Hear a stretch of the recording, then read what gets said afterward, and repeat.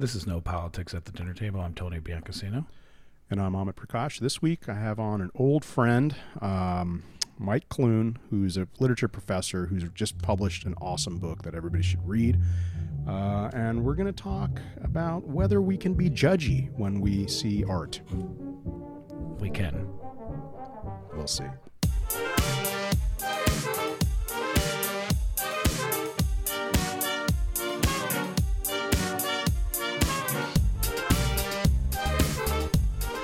Okay, this week we are really happy to welcome on the show Michael Clune. Mike is the Samuel B. and Virginia C. Knight Professor of Humanities at Case Western Reserve University.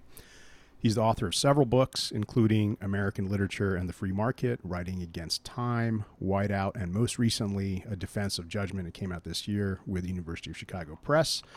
But perhaps most importantly, he's the former resident of a dorm room in Fairchild Hall at Oberlin College, circa 1994-95, where we bonded over our shared love of the greatest song of all time, Land Down Under by Men at Work.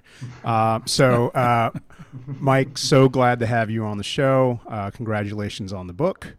Thank you. And welcome.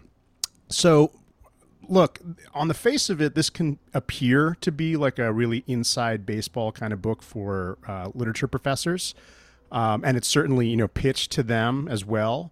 It's, and particularly in higher education, it's published by University Press. It's got a substantial scholarly apparatus, paragraph long endnotes and whatnot. And some of the chapters, particularly at the end of the book, where you sort of put your sort of things in practice, will be of particular interest for those who are in the classroom. But even though you happen to be talking about literature, you could be making the same argument for all of the arts, and you kind of, gestured to that in the beginning. And the argument is for a defense of judgment in the face of surrendering to a sort of equality absolutism. I don't know what you would call it, but that you argue is really about bowing down to the values of the market and defanging the possible, subversive, expansive, and even, unforeseen values of aesthetic education. So could you just sketch out your main claims and then maybe we'll go from there? Yeah. And also correct me if I'm wrong. If that's a misinterpretation. Sure. So no, I think that's a fair summary. I got interested in this project. I really came to it out of my experience publishing as a creative writer, working with agents and publishers and editors, and realizing that a lot of people who work in the publishing industry are committed to aesthetic values, are committed to work they believe in and they believe is powerful and new and good. But they're engaged in a constant struggle against the marketing people, right? Who are always interested in what consumer preferences are. And so they'll go off of what people have bought in the last couple of years, and have that as a baseline that'll determine decisions in the publishing world more and more frequently. And as I began to look around my own profession, I'm a literature professor, I noticed this strange trend in academia over the past, I think it predates my entry into the profession, but over the past 20 or 30 years, professors have gotten less comfortable with making judgments, with telling students that, hey, you should take a literature class or an art history class or a class on music because we're going to expose you to great works that you may not get exposed to in other venues, and we're going to sort of teach you how to appreciate these works. And this was really surprising to me that more and more professors felt like, hey, it's elitist to do that, right? We're sort of imposing our own views on the students, and I thought that without judgment, without the capacity to say, my training, my expertise as a professor is really based on my capacity to help students appreciate great works of art. Without that, then what am I doing? What is this whole profession about, right? And so I set out to explore the sources of the resistance to judgment as they've grown up over the past 20 or 30 years, and then to mount a defense of this practice in the face of charges of elitism. Great. Yeah. So, I mean, one of the major things that you talk about in the beginning of the book is really about, I think, the biggest criticism and perhaps principle that many people will advocate is equality, right? That equality is a norm and a principle. It's something that we should aspire to, right? And therefore, and I think you quote, I forget who you quote. It's either Northrop Frye or Ira Richards, basically saying that when I say read this, I'm saying I'm holier than thou. I know better than you. You should read it. Guess what? You should listen to me because I know this stuff, right? And then there's a bit of that when you make a syllabus. Hey, when you make a playlist on Spotify, like whatever, you're using those sort of critical capacities in whatever way. But then people feel icky about it, right? That who are you to say? And that the most sort of democratic way to elicit judgment or what people should go to is sort of a sort of rank populism of the market, right? That it's just that, well, people buy this stuff, it must be 10 million people can't be wrong, so that becomes the norm. And on one hand, I think there's an interesting point to that, and we can maybe get into you have this reading of, I forget who the person is, but who mounts the argument of like, well, one way to sort of thread the needle is to call something interesting, right? is that it's not good, it's not bad, it's interesting, and therefore you're sort of suspending this judgment, but in the end you're still kind of doing it, you're just kind of faking it. So one of the major things, and we talk, on this podcast, we've a lot of politics. We talk about socialism. We're, Bernie Sanders fanatics here. And one of the things that you mentioned that I think is lost on a lot of people is how Karl Marx, his driving principle, the animating element of much of his philosophy is not the principle of equality per se. So could you talk a little bit about that? Because I think that might be kind of shocking to many. So, the principle of equality is the one that people often go to, as you're suggesting, to attack judgment as elitist or as violating the spirit or principle of equality. And so that led me to take a look at this principle and the sort of complex ways it's worked in our political and cultural life. One thing about equality, and this does go back to Karl Marx, and I do think it is surprising to lots of people, but Marx, as sort of the first and arguably the greatest critic of capitalist society and capitalist culture, said in a work that is often described as his most important contribution to politics, the Critique of the Gotha Program, right, where he was there was basically a socialist manifesto, a socialist set of principles that were put forward, and he was asked for his feedback, and he basically critiqued what they were doing in a number of ways. And his first and most important critique was, you guys are talking about equal rights and equality as the main principle of socialism. And he said, that is not and cannot be the ultimate principle of socialism. And the reason for that is that equality is he used the word bourgeois, but it's fundamentally a capitalist principle in that it's abstract, right? And that it functions in the context of a system in which actual material inequalities proceed under formal equalities. So that, for example, in a famous example, if I'm looking for a job and Walmart offers me low wage and bad benefits and no vacation and so forth, and I say, hey, this doesn't seem very fair, they say, hey, everyone's equal. Everyone's equal to offer what they can offer, and you're totally free to take it or leave it, free to starve, right? Right. All of that kind of stuff.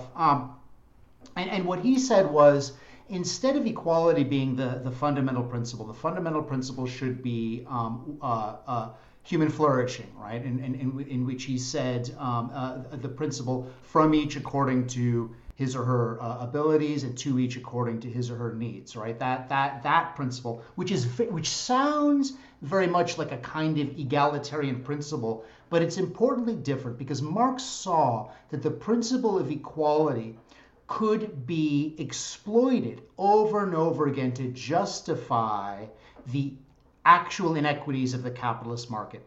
And we've seen this over and over again. And people have tried to distinguish between formal equality, which is the equality we have under a set of laws in a capitalist society, and something like substantive equality, which would be something sometimes people call it equality of outcomes, right?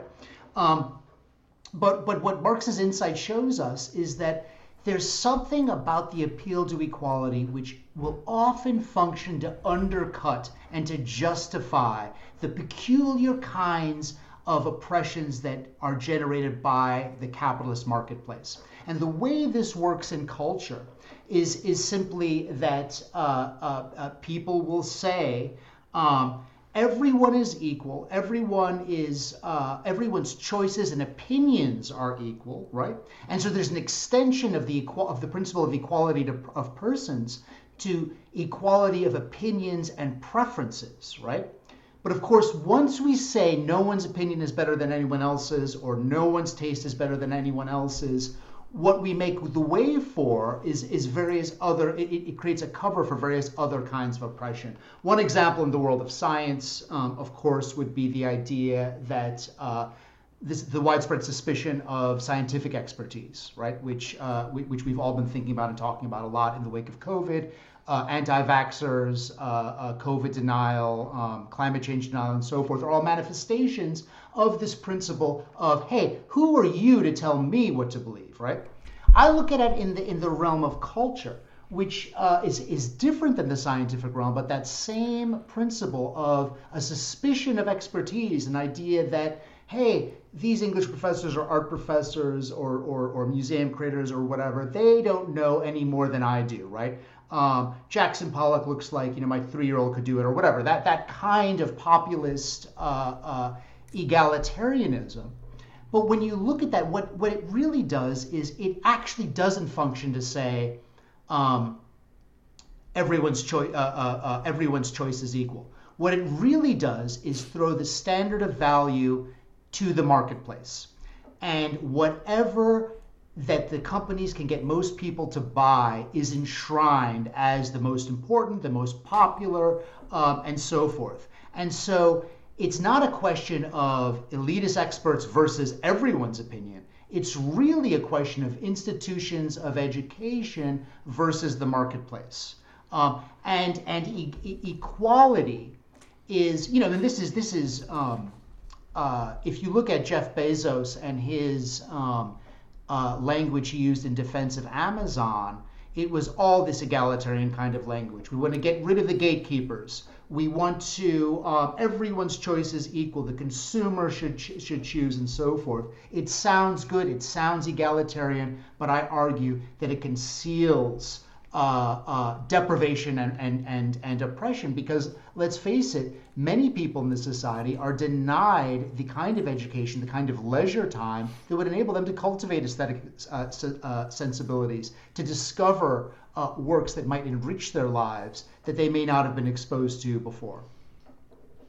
Right. So effectively, a relativism, right? A relativism of opinion leads to the monetization of value, right? I mean, like that's the sort of outcome, right? That all that when we think of value, you end up saying, well, how much does that cost, right? Like that's what value becomes, right? Absolutely. And that's a sort of big problem. Could you speak a little bit about, you also mount a defense of why aesthetic education itself, and first of all, could you just give us like a brief definition of what you mean by that, aesthetic education, and then also why it in and of itself is a good defense against the market that would be everywhere would like to be everywhere, and sort of governing your choices and shaping you in various ways. Yeah. Aesthetic education is basically, and this is an experience I've had as a professor many times. You present a work, let's say a work by Jane Austen or by Gwendolyn Brooks or Toni Morrison. Pick whatever great author you like. You present a work, and the students see it and they read it, and their first reaction is either I like this and can relate to it, or I don't like this and can't relate to it. But what's interesting is nothing is more common as a professor of literature to ask the students what's on that particular page that they're responding to, and they will find something that is actually not on that page. The most common thing we have as humans is to project our own understanding onto a new object.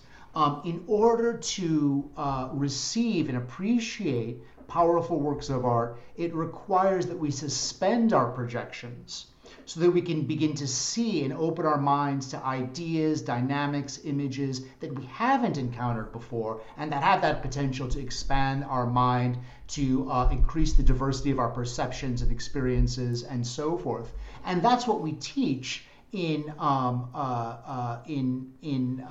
English classes, for example, is something we call close reading, which is an attention trained on the work that is so close that it defeats our tendency to project and to abstract, and cause us to grapple with images and dynamics that are cognitively unfamiliar to us, that defamiliarize, in the words of the Russian formalist critic Viktor Shklovsky, that take our familiar. And then there's this dynamic that happens, is that the work puts our own familiar optics for looking at the world, it defamiliarizes those, and it creates an opening for us to experience something new.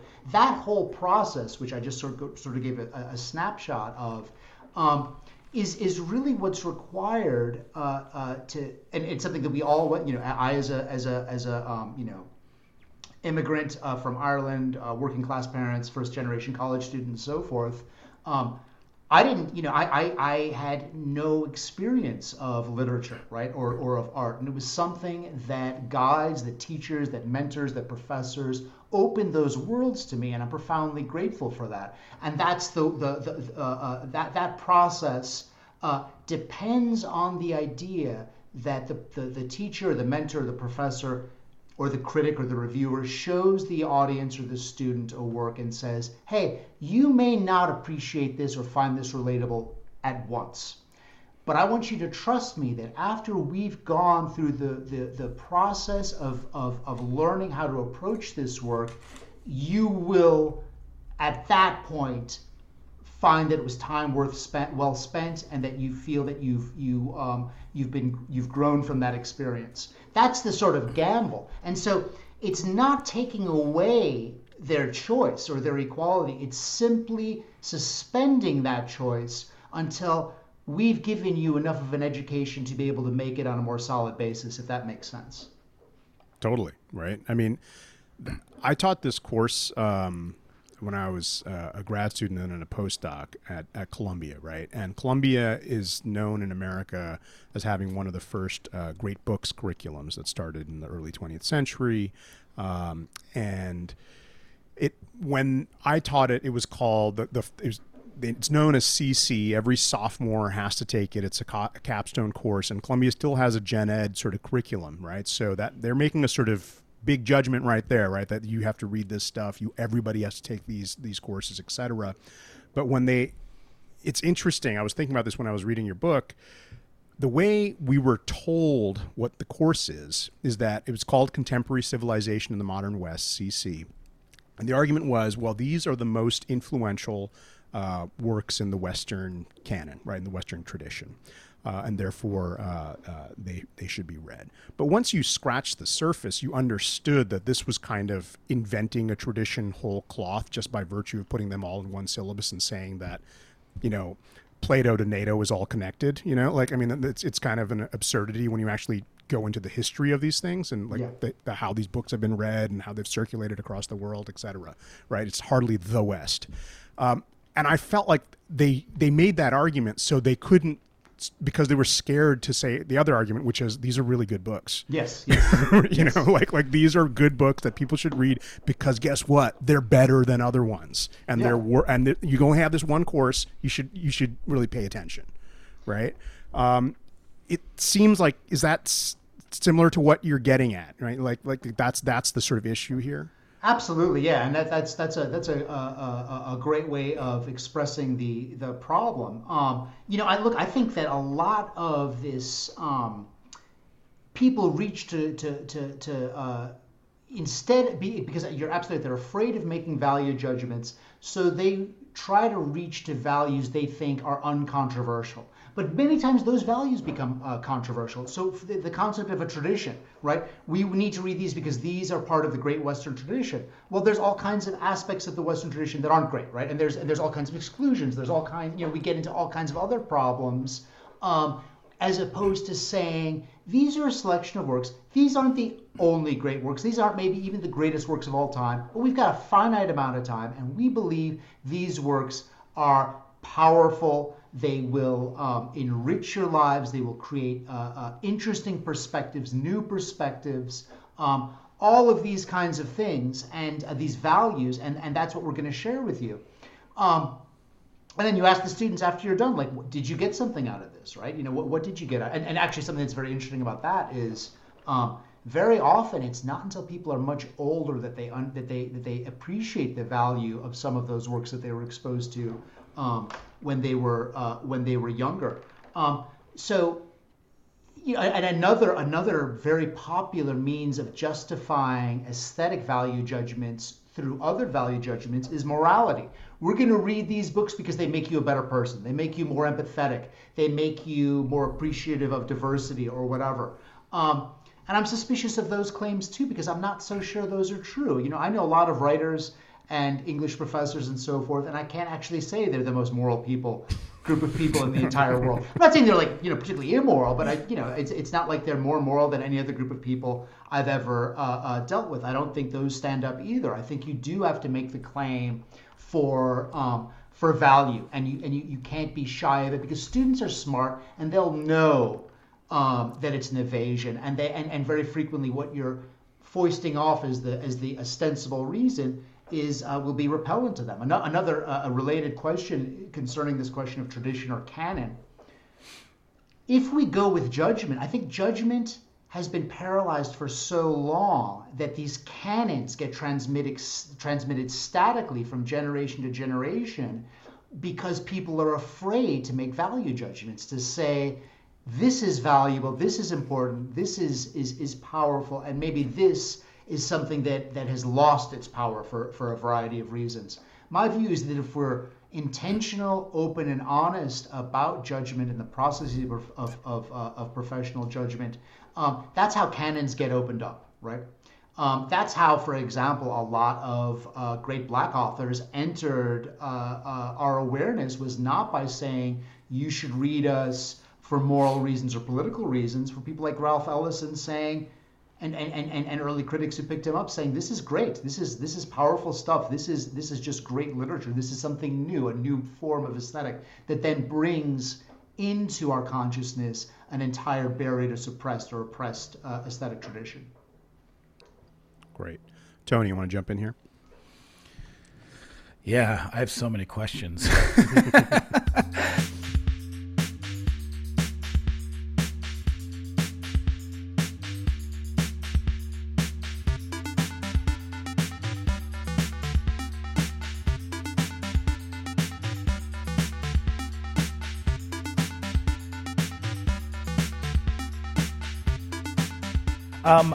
Is part of the argument that the monetization of critique has kind of ruined one's own ability to have an opinion? Yeah, well, so it's a great question, and to answer that, I would go to this Theodor Adorno, who is a philosopher and sociologist, and a left-leaning one in the 60s. And earlier than that, he wrote this famous article called the culture industry.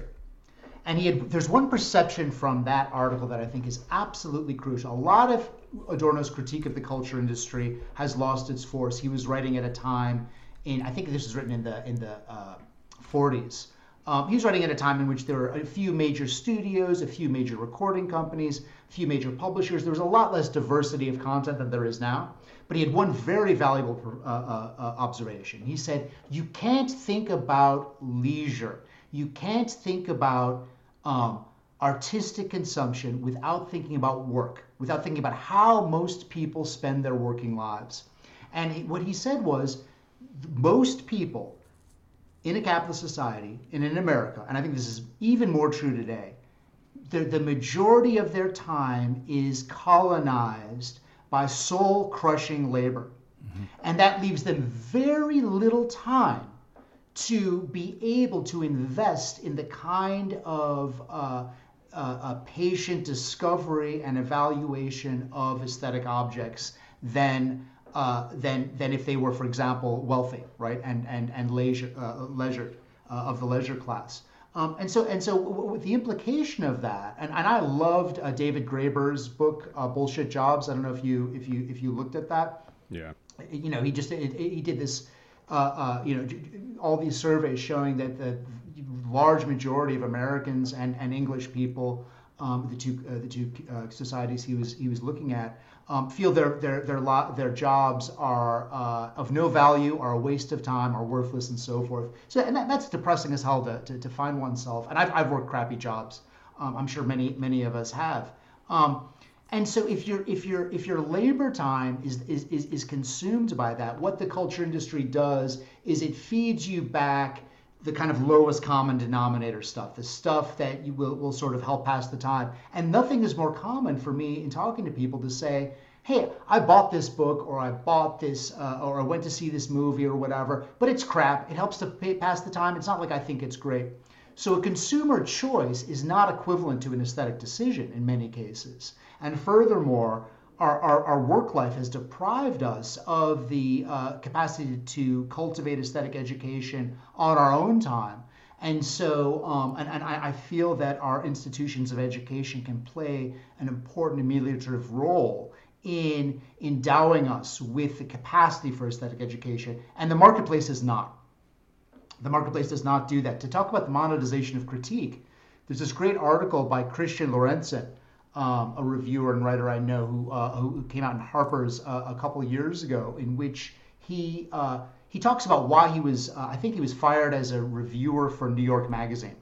And he talks about that experience, and he says, look, reviewers used to be people who the general public could rely on for objective aesthetic choice decisions. What's happened is more and more reviewers have become an adjunct, as he puts it, of the marketing arm of publishers, music, and so forth. And the market is eroding those bastions that used to give the public, that the public always relied on for guidance in making aesthetic choices. Think of what's happened to the journalism industry, right?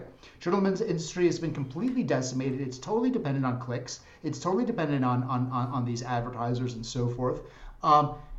So to sum all this up, if you're well off, if you've are fortunate to have a good job that gives you a lot of vacation and leisure time, maybe this doesn't seem like a pressing issue to you. If you're fortunate to have had a good aesthetic education, maybe this seems like something where, hey, I can make decisions, I'm confident in my decisions and so forth. But because of various kinds of deprivation, because of what's happened to the journalism industry and so forth, that's not the situation that many Americans find themselves in. And that's why I think institutions of aesthetic education are so important. Yeah, there was this. It's interesting because I'm like working on this whole thing on critiquing, and years ago there's the art critic for New York Mag named Jerry Saltz, and he I had produced a show called Work of Art, and he was one of the judges on it, and we weren't friends, but we became friendly enough where we'd communicate. And this is right around the time George W. Bush was releasing artwork. It was like, him in a bathtub and his feet out or showering. And Jerry went on CNN because Gawker had like been like, this guy's art sucks. Everyone was like, it sucks. And he went on and was like, you guys are wrong. His art is good, and like defended it. And social media went nuts on him because, it's very hard to separate the art from the monster when it comes, especially to Bush. So like, even if it's good, we'll never know. I don't think it's very good. And then he walked it back, like now his position is George Bush's art sucks. And that's kind of when I remember being like, oh yeah, it's part of the monetization of critique. It's also the stress of a critic now, where it's you don't get to just have an opinion all the time, because opinion like that could ruin your career. So it's I feel like it's a complicated relationship. A lot of people don't quite understand that a critique of something like that is just one's opinion, take it or leave it. It becomes the mob. If we disagree, how dare you say that restaurant sucks? We love that restaurant. You're an idiot. So maybe the bravery's been lost in it, and maybe they should just use like aliases and just be opinionated, because that's what we really want, right? We want someone to tell us what's good. That's what I want. Tell me if that restaurant's good. I'll tell you if you're wrong later, but that's how we want to try things, right? Is we rely on this music writer to tell us that the album we like is amazing, or I happen to think a lot of music is terrible right now, and I love finding an old, angry music critic that agrees with me. Yeah. Oh, yeah. Yeah. No, totally. I mean, that's exactly right. And and Christian in his piece, what he's one of the things he's talking about is TV, and he's like the endless like sort of people saying TV is awesome now, it's better than ever. And it's one terrible. of the things he would say, yeah, exactly. He would say like most of those shows suck. They suck just as bad as they've always sucked, and just a personal anecdote. I went on. I think I published a book on a memoir of my own childhood that was sort of told through computer games. And I went on. I don't know if it was NPR. One of the places I went on. Sure. And I was talking about Nintendo, and I basically was talking about why I thought Nintendo sucked, just as a kind of thing. And I talk about it in my book. And I got like hundreds of emails. Yeah. You know what I mean? Like I'm not on social media, but like they still hundreds of emails just saying like you are shitting on my childhood or whatever, you know what I mean, and like and all this kind of stuff. If I've got tenure, I'm a professor, right? If I'm a journalist, right, I have good reason to be. It's a precarious situation, right? And so you're absolutely exposed. And social media, that adds in a whole different angle of this distorted quasi-populism, because very often we know how easily those opinions are manipulated by companies, right, and by brands, and by the legions of fans that are sort of, oh, how dare you critique any new Marvel movie, or say that it's not the greatest thing of all time, or whatever, right? And so the capacity to critique the culture industry, you're absolutely right. And I like the way you describe it as a monetization of critique. It is a folding of critique into the marketplace. Now, it's not that critique wasn't always part of the marketplace. These journalists, were always these are by and large profit-making publications. But the internet and digitalization has folded things back to a kind of instant by instant, immediate responsiveness to the fluctuations of the marketplace that I think is new, especially when you think of clicks. Now that publishers have ways of saying, well, your review didn't get that many clicks, or got a lot of negative votes. That's not good for our brand, right? And it's fascinating to me. The publisher of the New York Times gave an interview in which he said one of the surprising things was, when we switched from an institution supported largely by advertising companies and switched to a subscriber model, we lost a lot of our objectivity, because the advertisers wouldn't necessarily pull their advertising if we went hard against Bush, or were critical of Biden or whatever. But now, and this was his example, I believe, if we publish an article that's critical of Biden, we lose 100,000 subscribers the next day. Wow.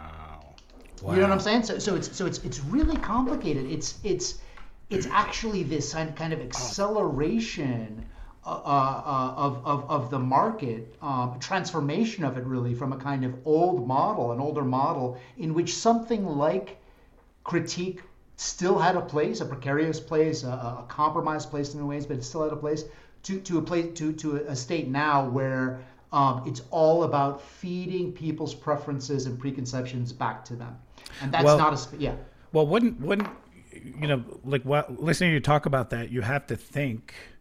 And I happen to agree that I don't think TV is that great right now. I think we had a few years there, like at the launch of let's not call it the launch of HBO, but the premium launch of HBO, Sopranos, The Wire, 6 Feet Under, those shows. I thought that was the best time in television. I think we're on the way out, and I believe it's because of these algorithms and social media, where essentially these computers are learning behavior, and that becomes the main ingredient in the art that they buy or put on their platforms. And you could see it in all the murder shows. Like, people like murders. People like, every single one of these shows is the same. We just started watching, the new fad is Mare of Easttown with Kate Winslet. She's an amazing actress and there's great acting. After the third episode, I was like, I know this show. I've seen this show 15 times. It's just different actresses in it. So we stopped watching, and there's got to be something, and I wonder how that comes into it and if you have an opinion on it. But, we are going through, like, the plus side of social media is we are going through a more in-our-face reckoning of our past that we've gently swept under the rug, especially when it comes to Black rights, LGBTQ. So when that stuff comes into critique as well, I wonder, where this is all going, right? Because the best example that I can say that was polarizing is the last Chappelle stand-up. I'm a Chappelle fanatic. I think he's one of the greatest comedians that ever walked the face of the earth. But his last special, for younger people that aren't in our age group, it was highly offensive to some of them. And I read tons of critiques where they're like, he's out of touch, he's an idiot, he doesn't get anything. And I've internally felt angry because I'm like, you guys are stupid kids, but as someone that's super liberal, I kind of get what they're saying, but they're now the ones critiquing. So it affects, some of these older artists. And I don't even really know what my point is, but I guess it's complicated, right? This new age we're living in, where everything is instant and you can get taken down because of one critique. It must be stressful for the artist, the critic, and everybody.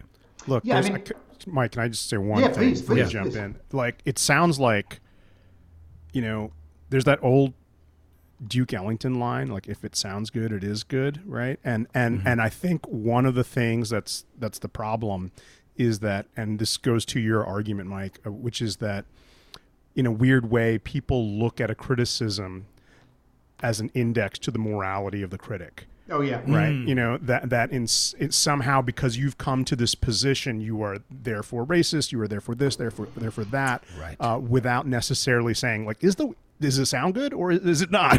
Like that never actually happens. It's more about actually what's outside of the work. Right. So what's outside of what you were talking about, close reading and stuff like that, all the suspension is not happening. It's actually everything, perhaps even but the work. Yeah. But anyway, I just wanted to say that. Sorry. No, that's both of those are absolutely right, and you're absolutely right that it's morality. And this has to be understood, I think, in historical context. This is nothing new, right? Americans have always been hyper moralistic in their cultural sphere, very puritanical, right? And if you look back, Americans as a society has never been that comfortable with art and literature unless we can be reassured it's making us more moral, right? Now, the particular content of that morality changes over time, right? But literature classes, for example, as vehicles of moral education, that expectation has always been there, and it's been something that writers and professors and critics and artists have fought against basically from the beginning of the Republic, right? And of course before. This goes back to Plato. Plato said, look, we don't want artists or poets in our republic. You know what I mean? We don't want them because they can't be trusted to be moral. Artists and poets should only praise, I think he said, famous men, right? They should be praising, the morality of the time. And I disagree with Plato, obviously, right? But his position is a powerful one, right? And it's one we see today, which is kind of irresistible, which is like the force of morality is irresistible. It will always win in any contest of values. The kind of questions that we see about aesthetic values, about is it elitist to say that, or I might be afraid of seeming elitist to say this is good or this is bad. Professors and other people have no problem making moral judgments. And they've just shifted to making aesthetic judgments to making moral judgments, right? My question is really, I think it's important to open up a space between morality and art. Not to say that we should sort of like leave our morality at the door when we go into artworks. You can't do that. But rather to sort of suspend that immediate reaction. Because there's no way to teach writers that wrote before 2005 if you're not going to be dealing with some ideas that are offensive to the most up-to-date morality, right? And that goes for Black authors. It goes for Asian. It goes right across the board. And so I have to say to my students, look, we're dealing with something that was written in a different time, right? We're dealing with people who had views that we may find repellent, right? But this is still great literature. This is stuff, and you don't have to accept their moral views, right? You know what I mean? It can make you rethink, it can give you insight into how those views were created and so forth. All that, I think, is just very important. Teaching Frederick Douglass today, if you really read Frederick Douglass, it is profoundly hostile to a lot of the racial attitudes we have today. Right? We're going to stop teaching Frederick Douglass, and that goes across the board. So I think that kind of instantaneous morality, and I think it is a adjunct of market culture. Morality, moralism, and market culture are very American, and their union is very American. And I think the way they progress, the way they go forward, is incredible. And you see this at every level. The only TV I watch is the NBA, and it was kind of amazing. Me too. And it was kind of amazing, right? Last year, I'm watching the NBA, and Nike is all of a sudden all Black Lives Matter. It is all the beating the drum, and I'm like, you guys are literally doing child labor. You know what I mean? The kind of labor practices are not that different from slave labor that Nike is engaged in historically. This is a known thing. And so the hypocrisy, the ease with which corporations can manipulate certain kinds of morality that circulates on the surface, right? And I think aesthetic education is part of what enables us to go below the surface and gives us a kind of resistance to some degree to that kind of manipulation. Yeah, I mean, that's a good argument just for it being a good bullshit detector, right? Yeah. I mean, it's that, by virtue of seeing through these different layers and understanding the context of things, and that you can get beyond, the one month after, say, January 6th, all the corporations are back to giving their contributions to all the guys who were helping. Totally. It's totally absurd.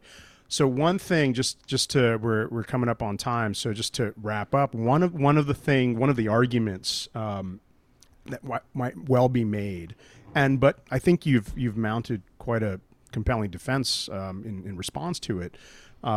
Is that the idea of, particularly in English departments, and I'm sure as you know, but arguably, in other humanities and even social sciences, the argument to sort of decolonize the curriculum, right? To sort of open it up to other voices that have been historically repressed and so on. And the question then becomes is that, there's actually, we do have a lot of really good literature. There's like a lot of good stuff, and we only have these short lifetimes, and not even people who do it for a profession probably get to read all the books they actually want to read, right? So, what then becomes the standard, right? So, like one of the sort of major arguments that is mounted is that, well, okay, if you're going to have these aesthetic standards, who's setting the standards, right? And so the argument could be, well, it could be literature professors, right? The experts, right? It should, in this case, it should be the rule of experts. The the counter to that is that, well, because of the, accretions of systematic injustice over time, literature professors are very have a very particular vision of what good literature is. And therefore, how then do you have these other voices integrated?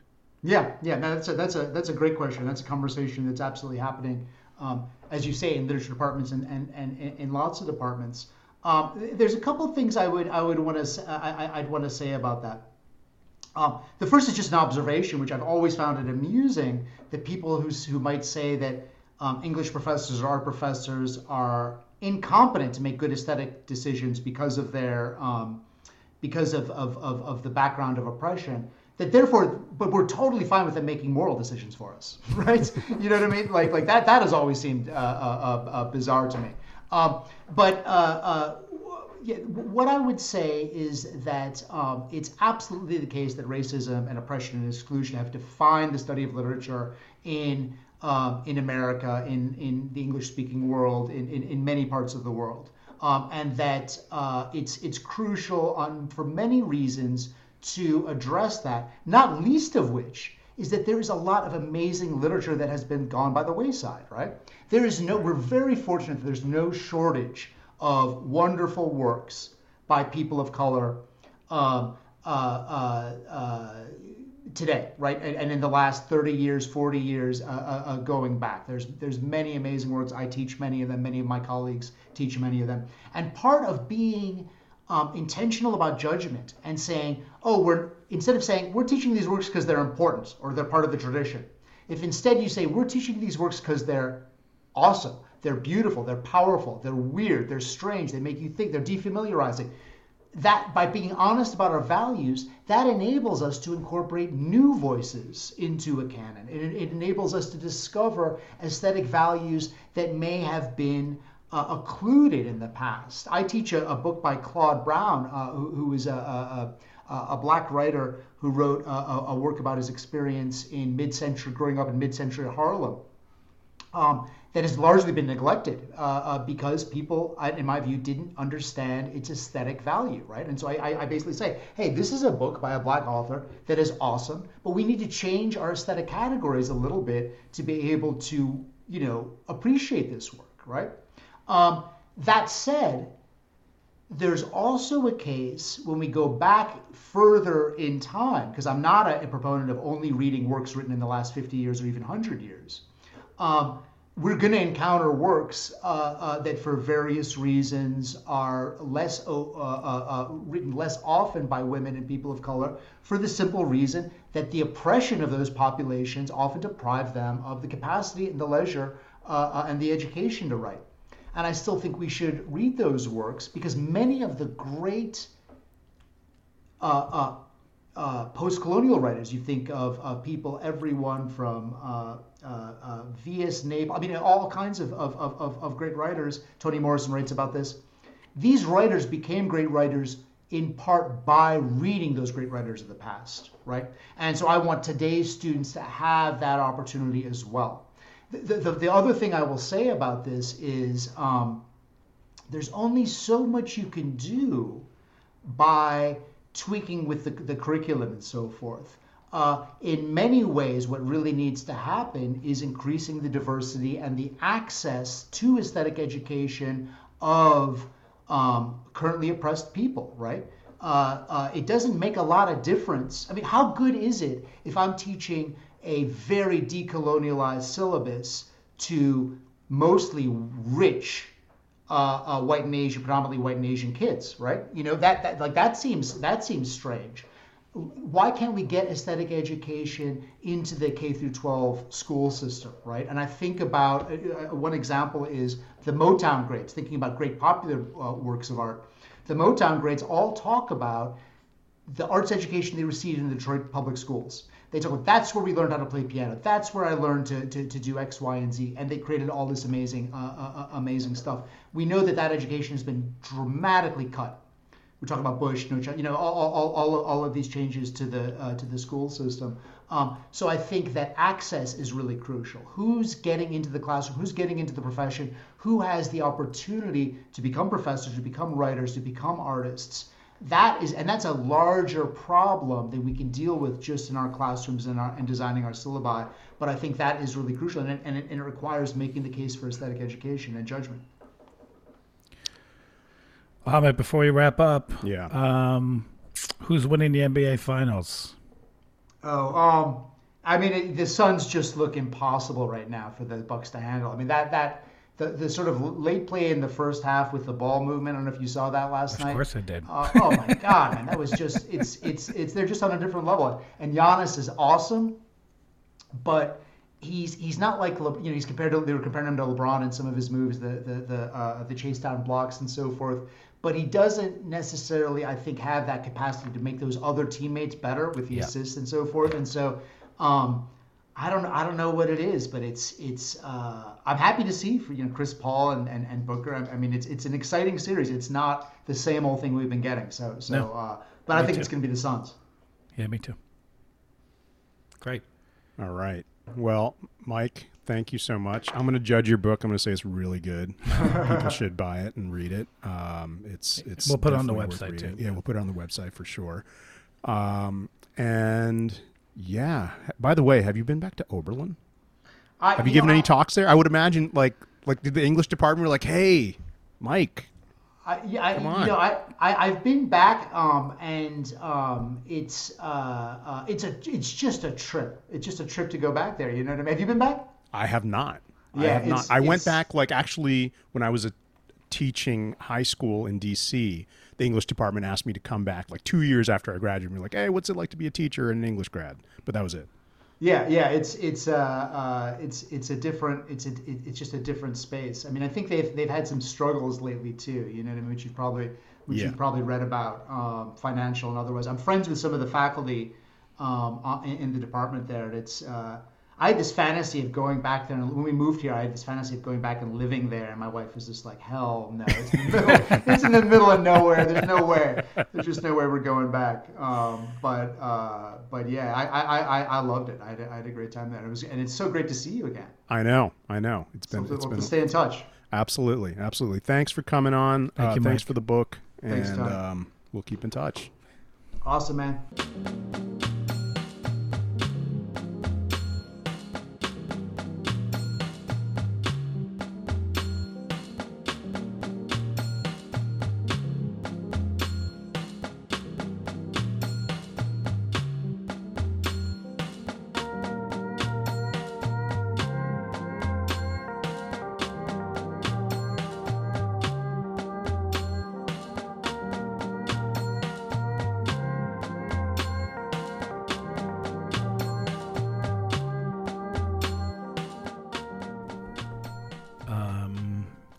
Great pod. Yeah. He's great. Yeah, Mike Oh my is God. he's a great guy, and he's an intellectual force of nature. I mean, he's the book is awesome. I mean, it's really good. It's a very good book. It's not that long actually, but it takes you some time to get through it because his arguments are like really sophisticated. But he also he's got this crazy thing where he can write super clearly, even though he's like way up in the clouds in terms of his thinking. Yep. So that's a rare gift. So yeah, we'll put it on the website. You can check it out. Everybody should get it. Absolutely. It's definitely a unique topic. Not a lot of people are talking about. Yeah, I mean, it's like not a lot of people are talking about it openly, but everybody's doing it. Oh, for sure. Like I think that's what its value is like he's talking about something we all do, and then various people pretend they're not. And that's the point. So yeah. Exciting stuff. All right. Well, next week, I guess, right? Next week, yeah. Another one. Absolutely. Keep going. Yeah. Right. Everybody sign up for our newsletter. It's on our website. Please go check out our website, www.nopoliticsatthedinnertable.com. Type it once and it'll always pop up again. You can see all our past episodes, our newest ones, get some merch, and stick with us. Tell your friends. We're starting to grow, and we want to make sure you guys send it to good people. That's right. Only send it to good people.